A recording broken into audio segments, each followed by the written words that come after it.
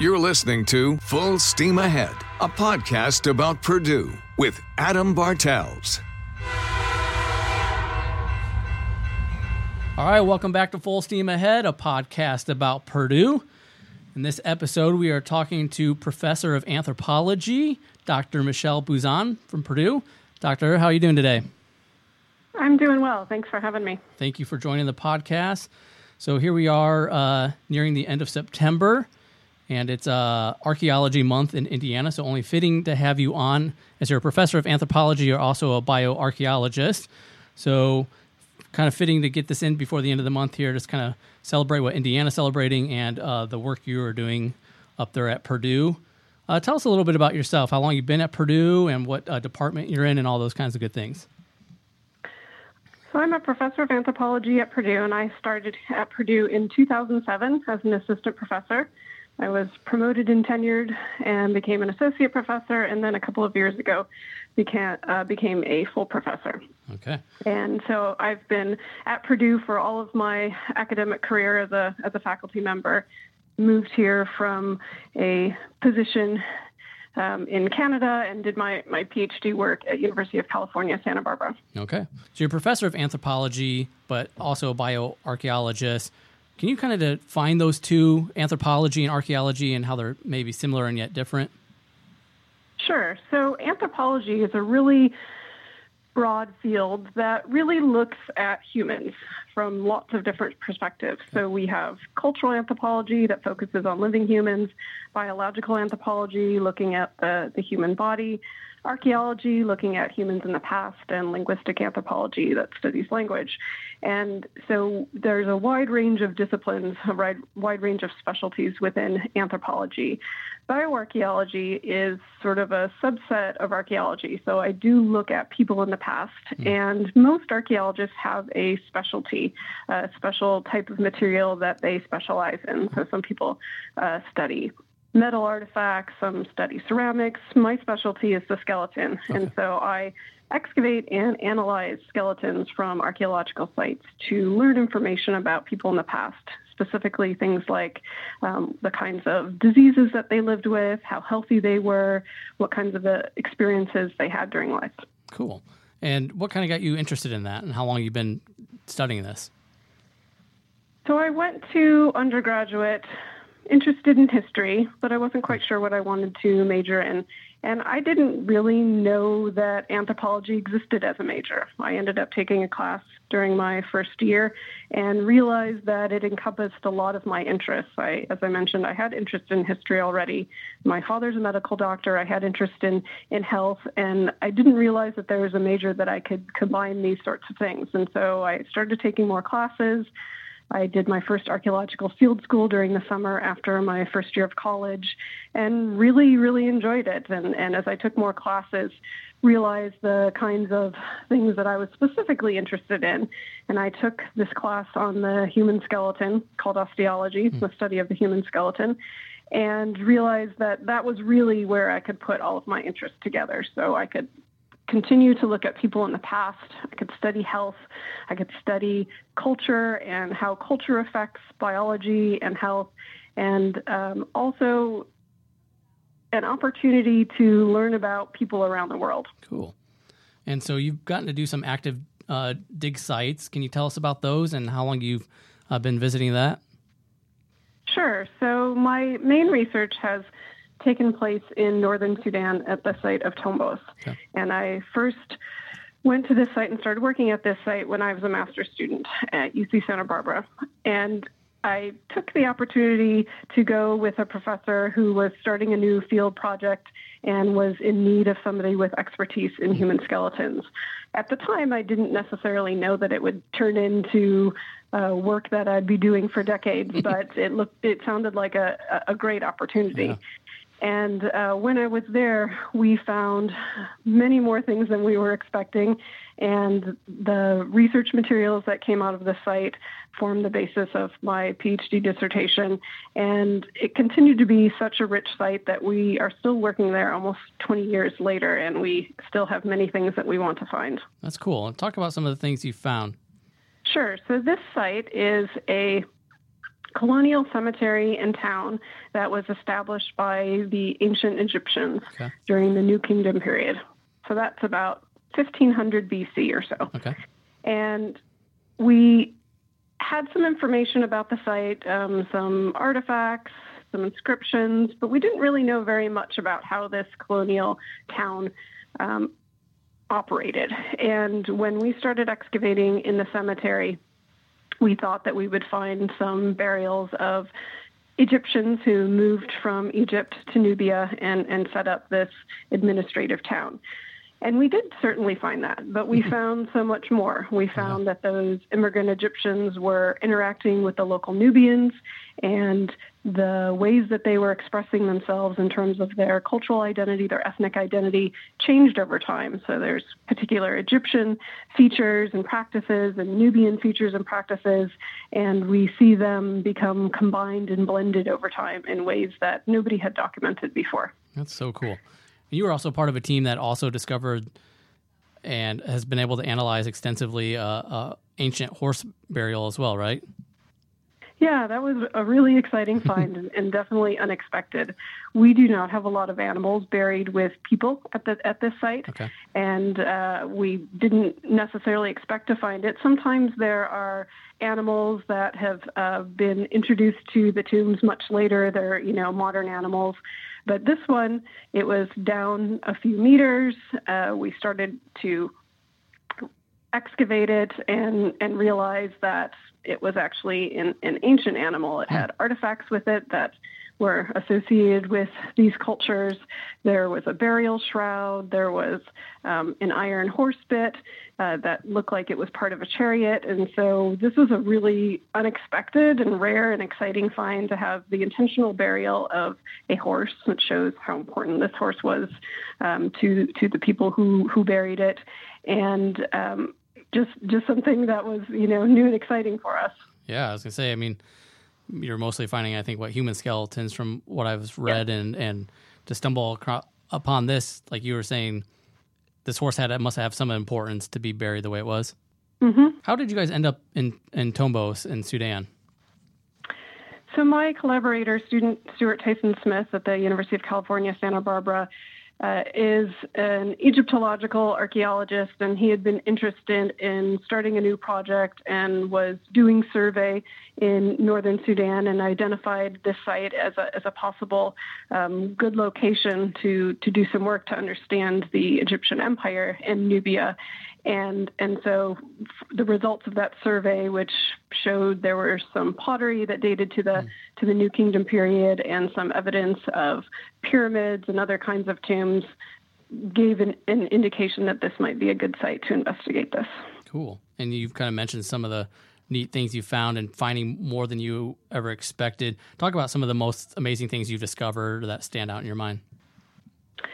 So I think documenting that Nubians were displaying their cultural identity during a time when they were occupied by Egypt was really exciting for us.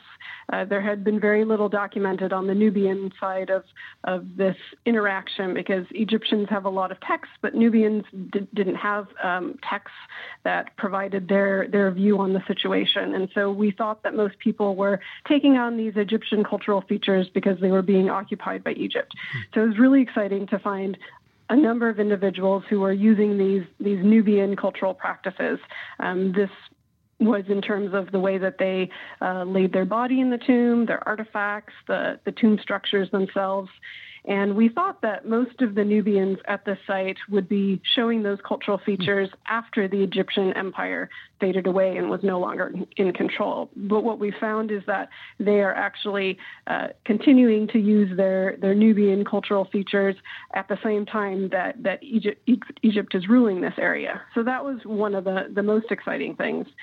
In some of the more recent years, we have excavated in tombs where we have found more evidence of elite mummification practices. So we found specialized artifacts that have spells from the Book of the Dead on them. We have a set of canopic jars Canopic jars are jars that are specially made for organs that are removed during the mummification process.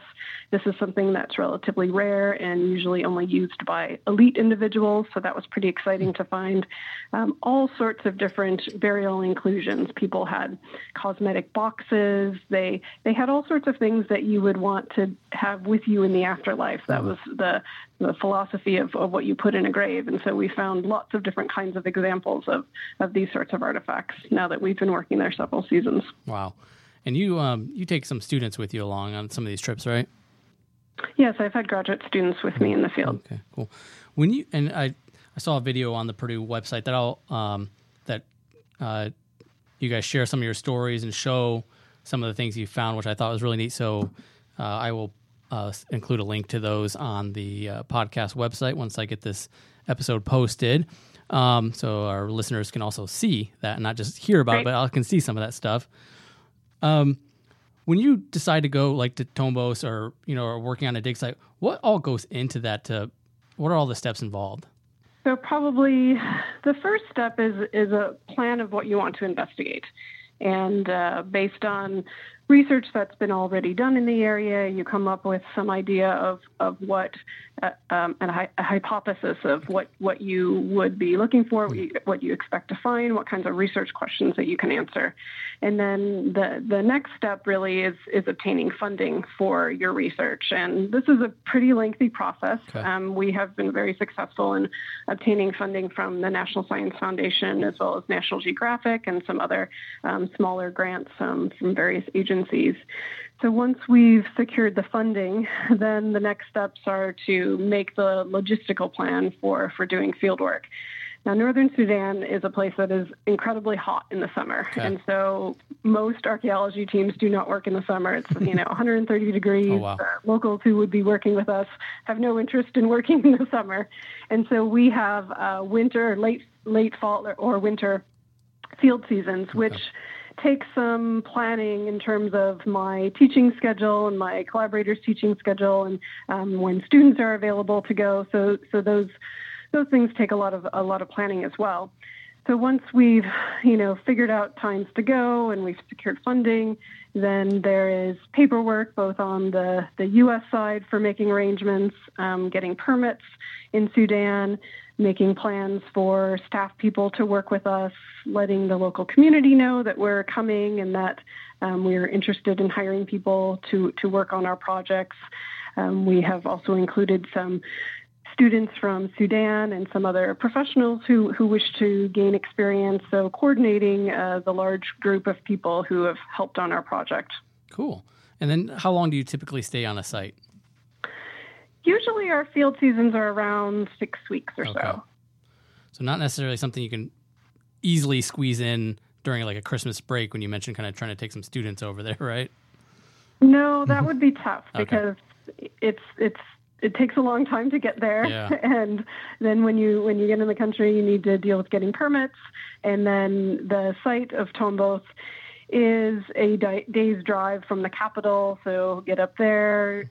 Every season when we excavate, we backfill. So put dirt back into what we've already done in order to protect the features and protect the sites from any disturbance and looting and really from the wind as well, because the desert is very windy. And so in order to start on an area that we've already worked on, we have to remove all that dirt that we just put in.